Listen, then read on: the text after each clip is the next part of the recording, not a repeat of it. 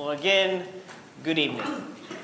It's good to be back with you all for one last lesson. I hope and I pray that these lessons have, for those who may have not had a clear picture on what God's church is and how it's organized and how it's designed, given you a clear picture, a clear foundation to build off of as you seek to understand what Christ's church is in a universal sense, what it is in a local sense, and how those two relate together.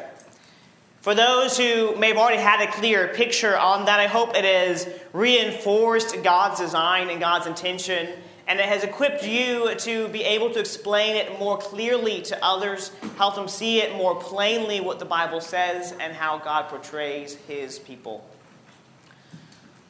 And I hope it's really helped you get a better sense of what your purpose is. That as the first song said, I hope that understanding what God's intention for you as a saint is will give you a passion for Him. And I know many of you do. You have shown that passion in your kindness to me and Heidi and our family. And I want to thank you one more time for all the prayers you have offered, the prayers you will offer, for the kind words and cards, for the gifts. It touches us deeply.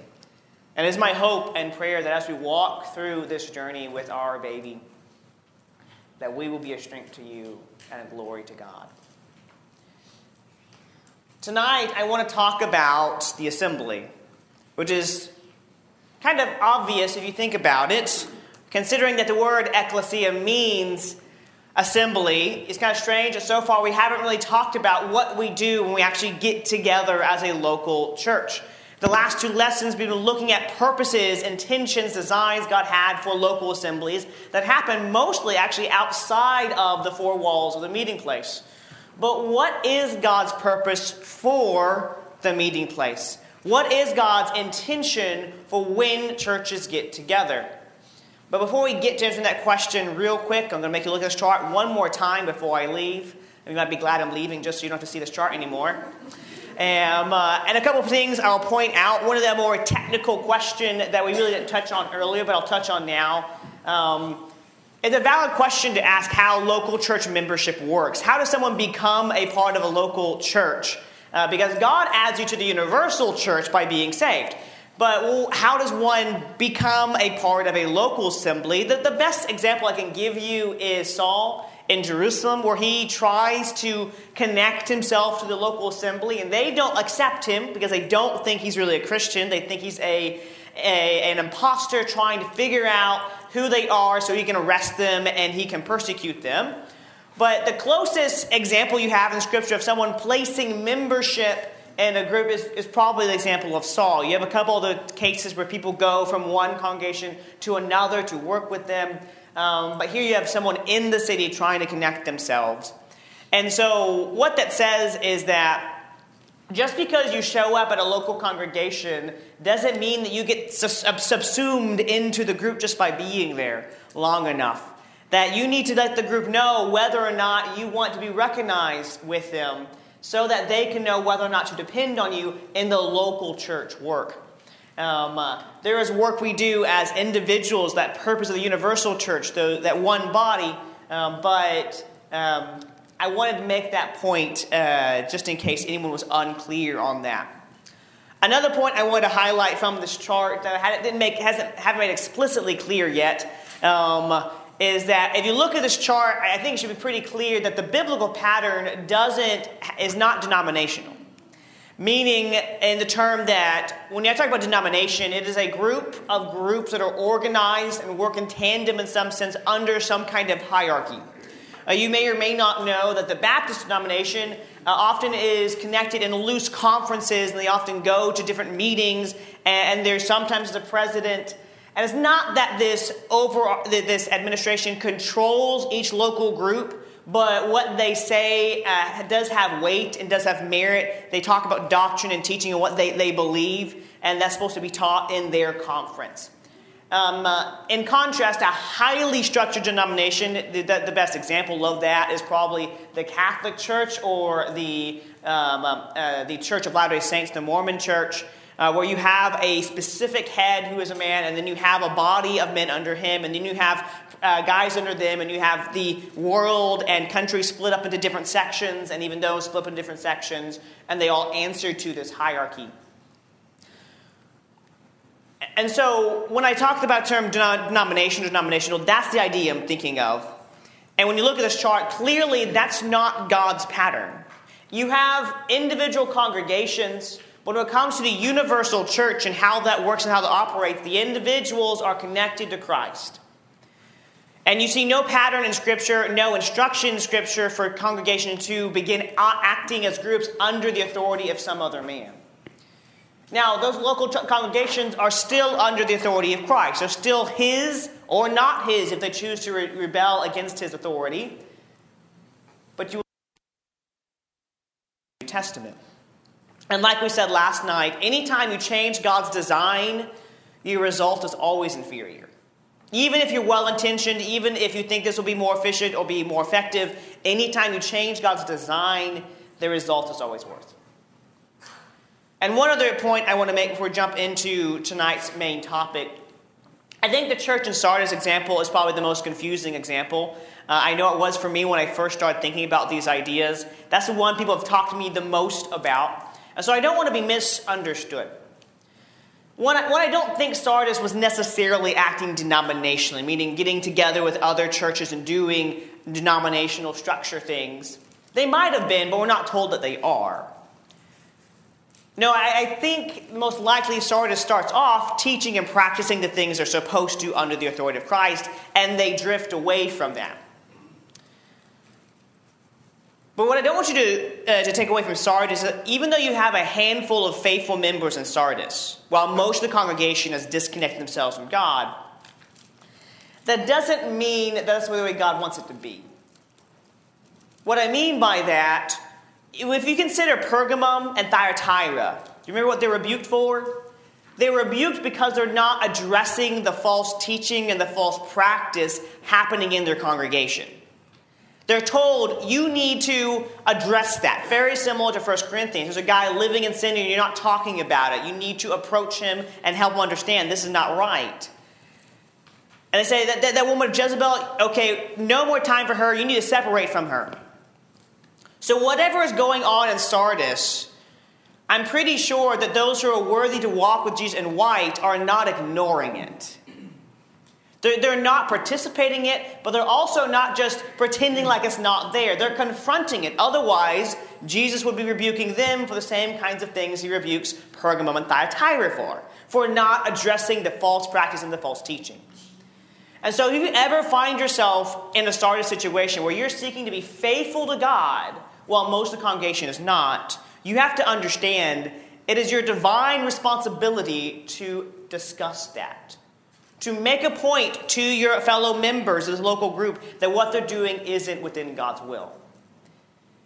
If I just go and join a group that isn't really following God, doing God's will, and I stay silent, God's going to do what he threatened to do to Pergamum and Thyatira. I can't stay silent. So don't misunderstand me when I talk about the possibility of an individual being in the universal church, the one by the saved, and yet possibly being part of a congregation that by and large is unfaithful. They can't just stay there and not try to bring people back to God.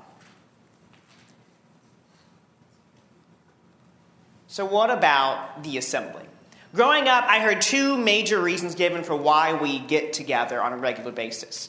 And you need to understand in the New Testament, when it talks about the church gathering as a church, it's a common phrase Paul uses in 1 Corinthians. When you gather as a church, the New Testament writers and Christians were primarily thinking about Sunday when they gathered to remember the Lord's Supper. We will see that as we go through some of these passages. But as far as we can tell, most of the New Testament churches didn't gather as a church on a regular basis on the other days. And there'd be all kinds of reasons for that. It might be because the other days were work days and people were working from sun up to sundown. Most of these people are not rich. We're told that most of the wealthy and most of the wise are not going to listen to the gospel because they don't need God. And so most of these people are scraping by a living. And so they may not have time to show up at a regular midweek Bible study Now, don't misunderstand that. Acts chapter 2 makes it very clear that they were spending daily time with one another. Paul, in the passage we'll talk about how he studies with people, he teaches people privately from house to house. So just don't think that people aren't interacting. But when it talks about the assembly of the congregation or of the church, local church in the New Testament, the writers are primarily thinking about what happens on that first day of the week. So with that in mind, the two big answers that I have seen can be kind of summarized in Acts 2:42, which is a really and very informative passage because this is where you have a bunch of brand new Christians. If you want to know where you should start your life or start your growth or build your foundation as a Christian, this is a really great place to turn to because you have a bunch of brand new Christians, and what do they do? How do they start off their walk with God? Well, they devote themselves to four things. They were continually devoting themselves to the apostles' teaching and to fellowship, to the breaking of bread, and to prayer. And so I'd group those four things into two categories. The first two, apostles' teaching and fellowship, I would group under the general heading of teaching, or you could call that admonishment. And then they were also breaking bread and praying, which I'd group under the heading of worship. Now I realize the phrase breaking of bread, it may be vague to some of us, but if you consider how few things God calls us to be devoted to give ourselves entirely over for, in that song, I Have a Passion for My God, it talks about God is my everything. That's the idea of devotion. It's not just something you occasionally do or even you regularly do. It's something you have given yourself entirely over to. And considering Jesus very clearly says, don't work for the food that perishes, but work for the food that leads to eternal life, I don't think God is telling us that the apostles and the early Christians devoted themselves to eating food every day. No, they're not talking about regular meals. They're talking about the Lord's Supper here. And so these are the two general answers I have heard growing up. But we need to ask, is that backed up by Scripture? Is that what we see playing out when we look at the reasons for why a local church assembles? So let's look at a couple passages. So we'll consider that first one, teaching. First, go to Acts chapter 20. Acts chapter 20, Paul is on his way back to Jerusalem at this point. We learn in verse 6 that it's after the days of Passover and the Feast of Unleavened Bread. And we learn in verse 16, he's trying to get to Jerusalem by Pentecost. And so we know he's actually in that 50-day time period between the Passover and between Pentecost. And so if we pick up in verse 6 of Acts 20, they've sailed from Philippi. It takes about 5 days for them to get from Philippi to Troas. And that's significant considering how long he stays in Troas when he's wanting to get to Jerusalem. Look in verse 5, where it says, and they stayed there 7 days. Why does Paul stay in Troas 7 days when we learn later in the chapter that he wants to get to Jerusalem by day of Pentecost? We're already into the second week after the Passover and after the unleavened bread. And so, Paul only has about 40-ish more days to get to Jerusalem. Why does he stay 7 whole days in Troas? Well, I think the answer becomes pretty clear when you read verse 7. On the first day of the week, when we were gathered together to break bread, Paul began talking to them, intending to leave the next day, and he prolonged his message till midnight. Why would I say that we're talking about the Sunday gathering? Is because Paul actually waits 7 days to get to see these brethren, even though he really wants to get to Jerusalem. He waits a whole week. Why? Well, because that's when the brethren gathered. They gathered on the first day of the week, the day Jesus rose from the dead. They gathered to break bread, and Paul taught. Continue with me in verse 8. There were many lamps in the upper room where they were gathered together, and there was a young man named Eutychus sitting on the windowsill, sinking into a deep sleep. As Paul kept on talking, he was overcome by sleep and fell down from the 3rd floor and was picked up dead. But Paul went down and fell upon him, and after embracing him, he said, "Do not be troubled, for his life is in him." When he had gone back up and had broken bread and eaten, he talked with them a long while until daybreak, and then they left.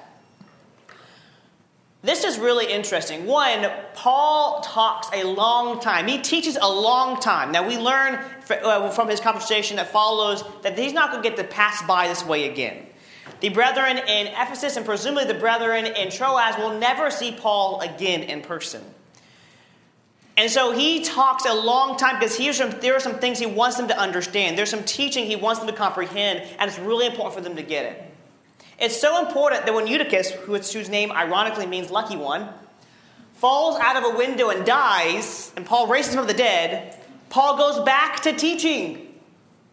Because there's things they need to know. There is something that he needs to get across, and he knows he won't get to see them again. So there is this stress on teaching, but it doesn't stop there in this chapter. Jump down into verse 18. Paul is Miletus. He's called the elders of Ephesus. He didn't want to go inland to Ephesus. He's trying to get to Jerusalem, like I said, from verse 16. He's trying to get there by Pentecost. So pick up in verse 18. When they, the elders, had come to him, he said to them, "You yourselves know from the first day that I set foot in Asia, how I was with you the whole time, serving the Lord with all humility and with tears and with trials, which came upon me through the plots of the Jews. How I did not shrink from declaring to you anything that was profitable and teaching you publicly and from house to house, solemnly testifying to both Jews and Greeks of repentance toward God and faith in our Lord Jesus Christ. And now, behold, bound by the Spirit, I am on my way to Jerusalem, not knowing what will happen to me there, except the Holy Spirit solemnly testifies to me in every city, saying, bonds and afflictions await me." And he goes on to explain how he's going to go because the Spirit is compelling him to go. And so even though he knows persecution awaits, he must go. But as he talks to these dear friends, these men he spent several years with, he says, "You know that with tears and humility and urgency, I taught you. I taught you privately from house to house, but I also taught you publicly." And I think that would probably include in the marketplaces or in the synagogues, but it certainly would include their regular assemblies that apparently happen on the first day of the week.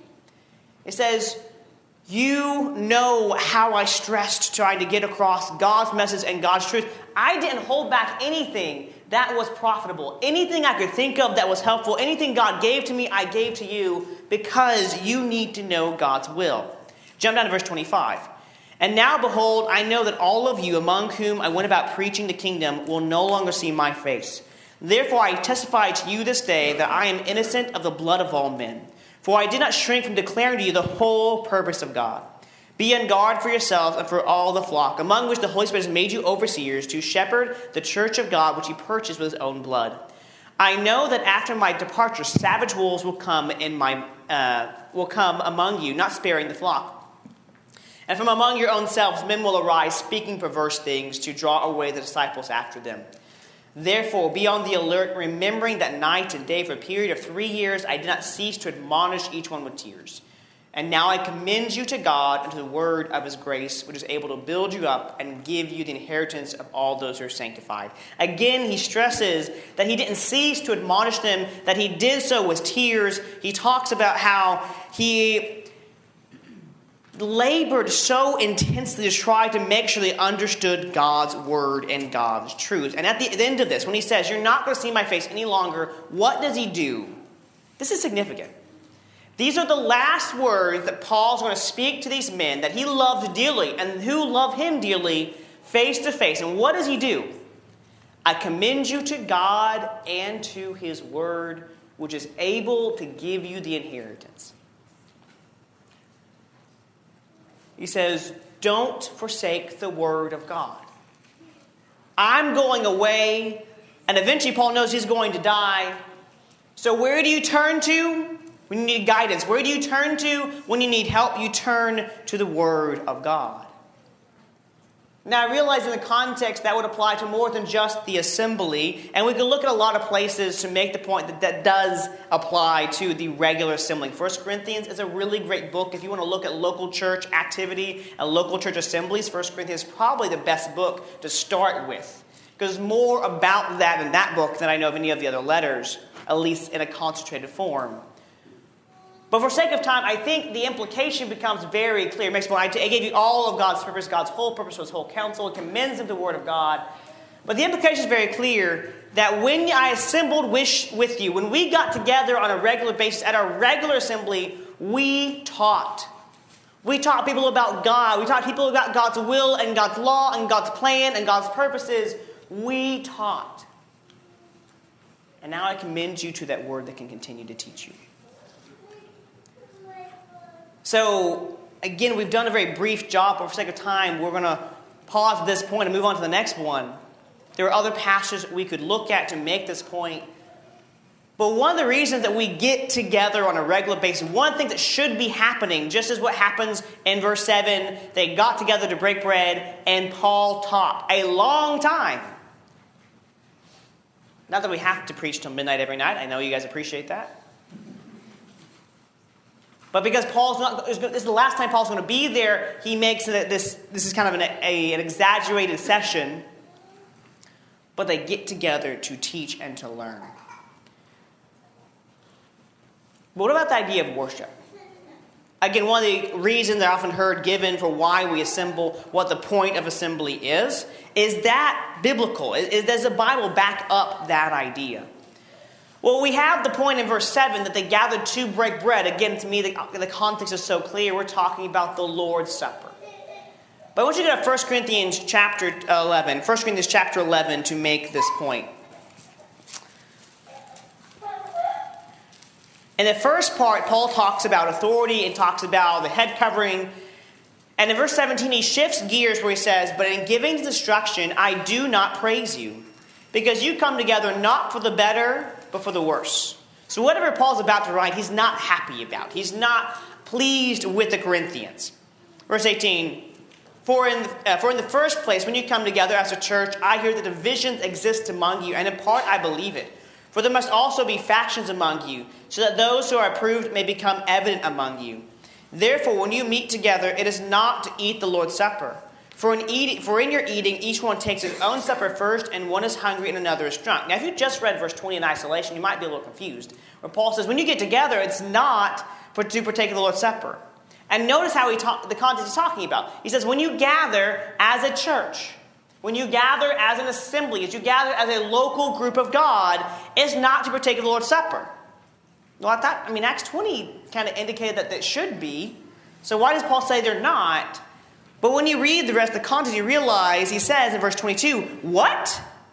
Do you not have houses in which to eat and drink? Or do you despise the church of God and shame those who have nothing? What shall I say to you? Shall I praise you? In this I will not praise you. He's not saying this should be the case. He's saying this is the case. You're not gathering to actually partake of the Lord's Supper because you're not doing it the way God wants. And he says, I will not praise you in this. This is wrong. This is bad. This is not the way God wants it. And so again, you have this implication. It should be to partake of the Lord's Supper. This should be a focal point of your assembly. You're failing in that because of the way you're doing it.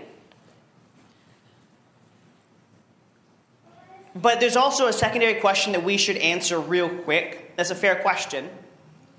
Does the Lord's Supper count as worship? Now, some of us may have never asked that question. But if you actually look at the word worship in your English versions, you're going to realize it doesn't show up nearly as much as you would expect. And so does the Lord's Supper count as worship? Real quick, jump back to chapter 10, and we'll just glance at a couple verses here. Picking up in verse 14, Paul says, Therefore, my beloved, flee from idolatry. I speak as to wise men. You judge what I say. Is not the cup of blessing which we bless a sharing in the blood of Christ? What is he talking about? The cup of the Lord's Supper. Is not the bread which we break a sharing in the body of Christ? What is he talking about? The bread of the Lord's Supper, the cup, the fruit of the vine that represents Jesus' blood, and the bread that represents his body hung on the cross. He says, aren't we sharing in the blood and body of Christ when we partake of these things? Verse 17, since there is one bread, we who are many are one body, for we all partake of the one bread. Look at the nation Israel. Are not those who eat the sacrifices sharers in the altars? What do I mean? That a thing sacrificed to idols is anything, or that an idol is anything? No, but I say that the things which the Gentiles sacrifice, they sacrifice to demons and not to God. I do not want you to become sharers in demons. You cannot drink the cup of the Lord and the cup of demons. You cannot partake of the table of the Lord and the table of demons. Or do we provoke the Lord to jealousy? We are not stronger than he, are we? So Paul takes the Lord's Supper, and he draws a parallel and says, think about the Old Testament sacrifices. Those who ate of those sacrifices, are they not sharers in the altar? Those who partook of that worship, are they not partakers of the altar of God in the Old Testament? And then he draws another parallel to pagan worship, which in his day was modern pagan worship. He says, those who eat of those sacrifices, are they not partaking in those altars? Are they not participating in that worship? And then he tells them, you can't eat at the table of demons and eat at the table of the Lord. I think all of us in here would probably agree that idol sacrificing is worship to a pagan god, to a false god, but is worship. That what the Israelites did in making their sacrifice under the Old Covenant was worship. And Paul looks at these two examples and says, there's a parallel here to what we do with the Lord's Supper. It's worship. I make that point because, again, if you go in the Bible to look for the word worship, you're going to have a hard time finding it in the context you expect to find it. I just want to lay that groundwork that this does qualify as worship. And so we're going to use it as a representation for other kinds of worship as well that should happen. But Paul says you should be gathering to partake of the Lord's Supper. You should be gathering to worship God. But again, it's interesting because Paul doesn't explicitly say that. We conclude it, rightly so, from what he says. He clearly means that this should be the case. This should be one of the reasons you're gathering. But it's still an implicit conclusion, something that is implied and we infer. It's not any less binding, but it is implicitly stated. And that's important because there is one explicit reason given in Scripture for assembling together as a local group. You have the implicit reason for teaching. You have the implicit reason for worship. But those are implicit. There's one explicit reason. And before we get to that, I want you to go to Hebrews chapter 3. Go to Hebrews chapter 3. The main issue in Hebrews is that the Jews, the Hebrews, are wanting to go back to the old law. They're tired of being persecuted as Christians. They're tired of being mistreated or being ostracized by their fellow Jews who are not Christians. And they want to go back to the way things used to be. And the Hebrew writer is begging them, urging them, don't go back. The old law is no longer how you can please God. It will no longer satisfy God. You need the new law. So we'll pick up in chapter 3, verse 12, where he says, take care. Pay attention. Be careful. Watch out for yourselves, brethren, that there not be in any one of you an evil, unbelieving heart that falls away from the living God. Do you know what the danger of becoming a Christian is? Satan is going to try to develop an evil, unbelieving heart inside of you. Each and every one of us. He is going to try to mutate the work God is doing, to pervert the work God is doing, to create doubt, to create evil in our hearts. And so the writer says, be careful, pay attention. So what is the solution? He goes on in verse 13, actually gives us the solution, where he says, but encourage one another day after day, as long as it's still called today, so that no one will be hardened by the deceitfulness of sin. I love that verse. His simple solution is encourage one another. But I love the verse because of how poetic he is here. When should we encourage each other? Day after day. There's another way of saying daily. But sometimes when we use poetry or figures of speech, it sticks in our head better. We get an image in our head, and it sticks with us longer. So day after day, we are to encourage each other so we don't develop these evil, unbelieving hearts. But how long are we supposed to do that? As long as it's still called today. How long will it be called today? Until Jesus comes back and ends history and ends time. Another poetical way of saying is basically forever. Until Jesus comes back, keep doing this. Keep encouraging each other. So, and he goes on the rest of the paragraph to talk about what happened to Israel. Israel that was saved from captivity to Egypt, baptized into Moses, as 1 Corinthians 10 uses that language, or baptized into Moses in the Red Sea, and they come out and get a new covenant with God. And yet what happens? Thousands upon thousands of them, because of evil, unbelieving hearts that lead them into disobedience, are destroyed by God. He's warning the Hebrews, it can happen to you. So encourage each other every day so it doesn't. Now go to Hebrews chapter 10, verse 23. Hebrews 10, verse 23.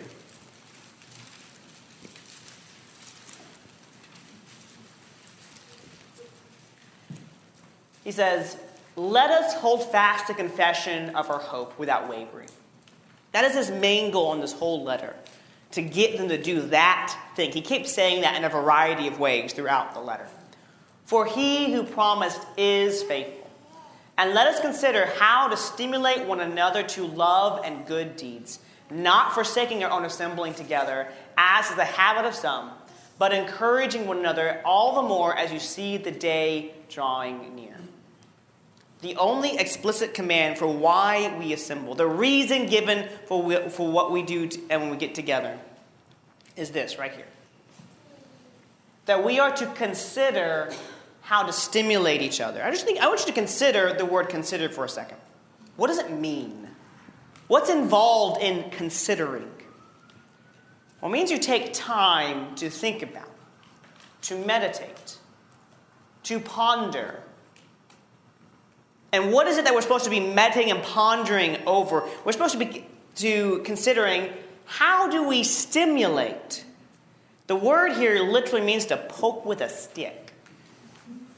Like a fire that's dying, and we stir it up so it doesn't die. It means that this may not be a very comfortable process sometimes, when we poke each other with sticks.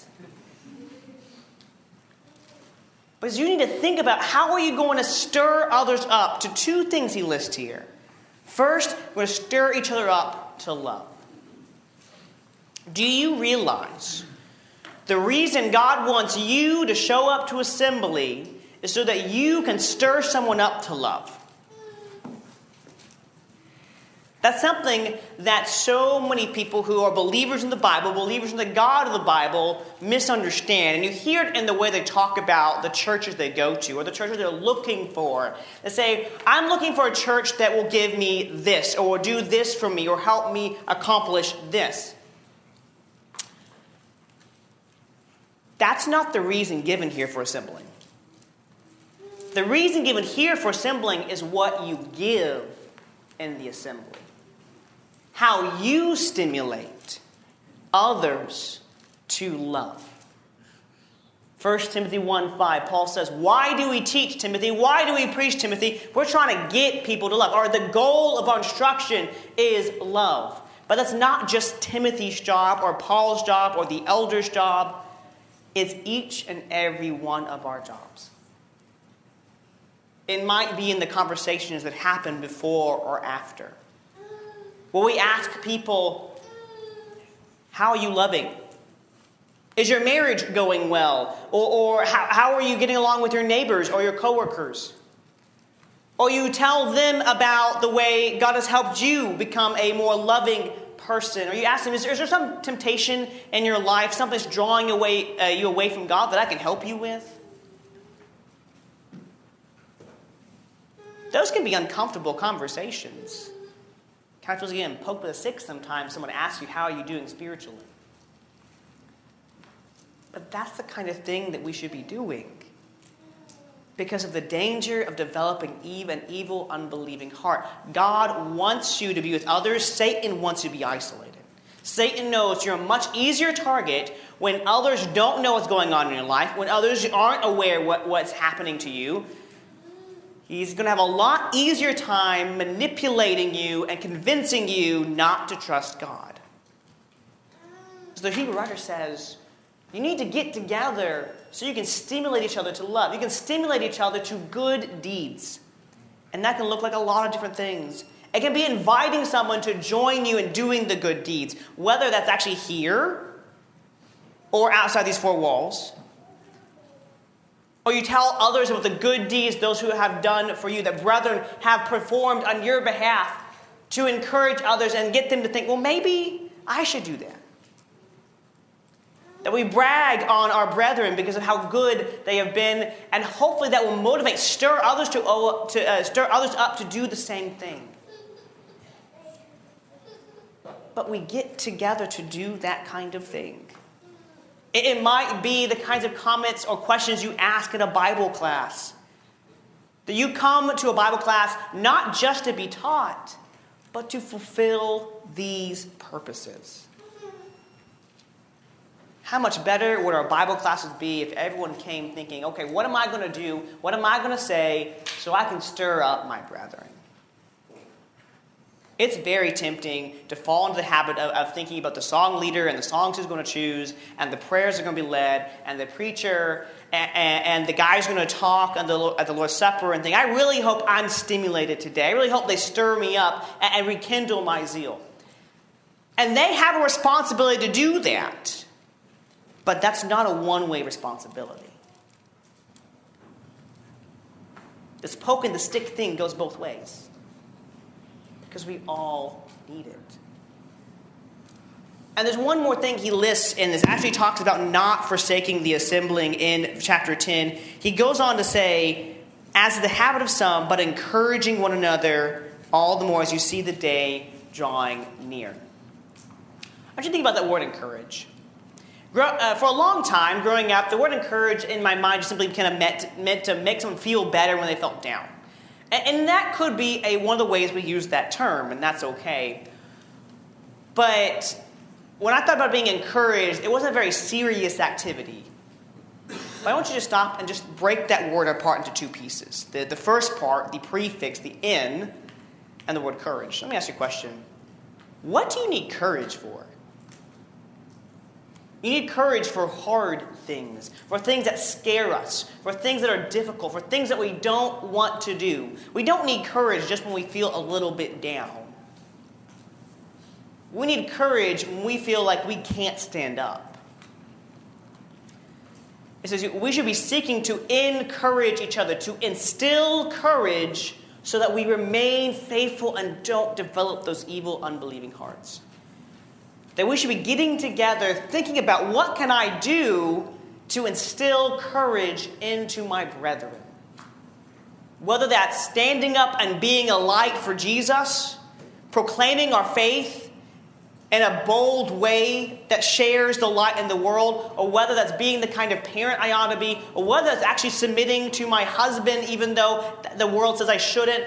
Whatever it is that's hard in your life, your brethren should be asking the question, what can I do to encourage you, to instill courage in you? And you should be asking, what can you do to instill courage into them? That's why we get together. And I would suggest that the other two things that we talked about relate to this purpose. Consider 1 Corinthians 14, verse 26, when Paul writes, what is the outcome then, brethren? When you assemble, each one, notice the individual nature of this statement. And if you go and read that chapter, you realize there's a lot of different people doing a lot of different things. Each one has a psalm. That's worship. That's praise of God. Has a teaching. As edification to help people understand God and His will. Revelation has a tongue, has interpretation. Look at this last phrase here. Let all things be done for edification, for the building up, for the encouragement, for the stimulating to love and good deeds. That's why God has us get together. And that is a job He gives to each and every one of us. Some of that happens very publicly. A preacher stands up in a pulpit and he talks and makes everyone else listen. Some of it happens very privately. One-on-one conversations or small Bible classes that we take the time when we get together as a church to talk about and study God's Word together.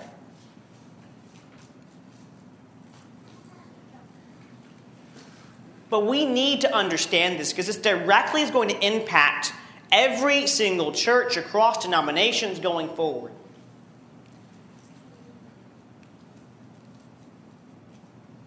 COVID-19 has encouraged people to stay away. And I'm not here to say that that's right or that's wrong. You want to talk about my views on that, I'll be glad to talk about that after this lesson. And I'm not saying there's never a time someone cannot be here and that God understands that. What I am saying is, if I choose to stay away from my brethren when I can be here, how can I fulfill this command?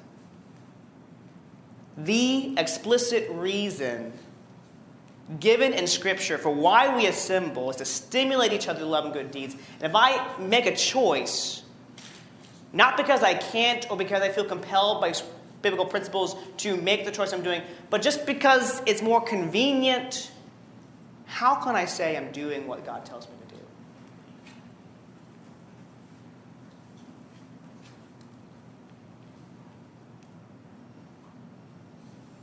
We need each other. Life and death hangs in the balance, and God gave local assemblies so that people wouldn't be lost.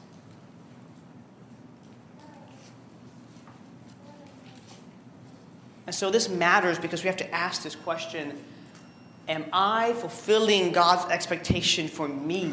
Are you fulfilling God's expectation for you?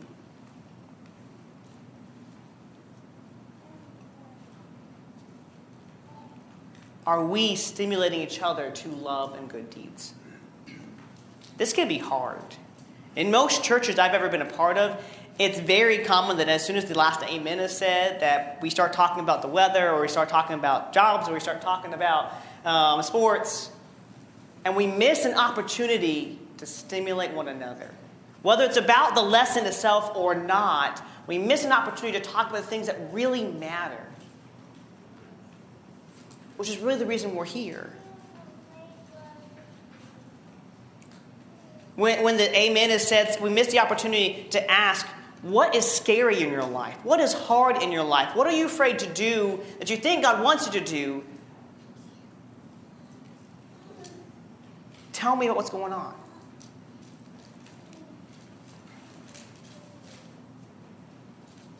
And in doing so, we miss the opportunity to bond together as saints and brethren. Are we fulfilling what God wants us to be? I'm not saying we can't ever talk about the weather, we can't ever talk about sports, but if that's all we talk about, we are missing an opportunity to help each other. And that's why we get together. Again, I'm going to end with John 13, verse 34 and 35. John 13, 34 and 35.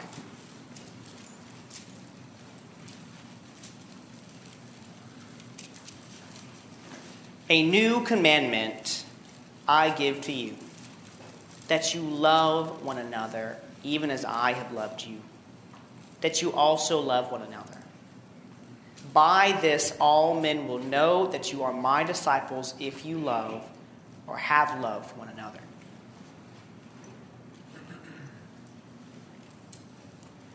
Does the world know I'm a disciple of Jesus because of my love for my brethren? Applying that principle is not always easy to do. It's not always clear-cut on how to do it. COVID-19 has shown that. And so many debates on what it actually means to love. But does the world know you love your brethren? And when you do assemble, or when you feel like you can assemble, do you come to stimulate others and show that love to them? To give love to them by stirring them up to love. If not, what can I do to help you?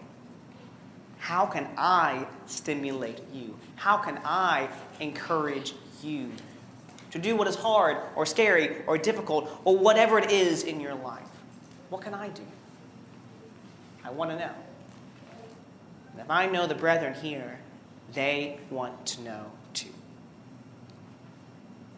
So if there is any way that we can help you spiritually, talk to us. whether it's after the service, talk to each other, or we can come forward as we stand and as we sing.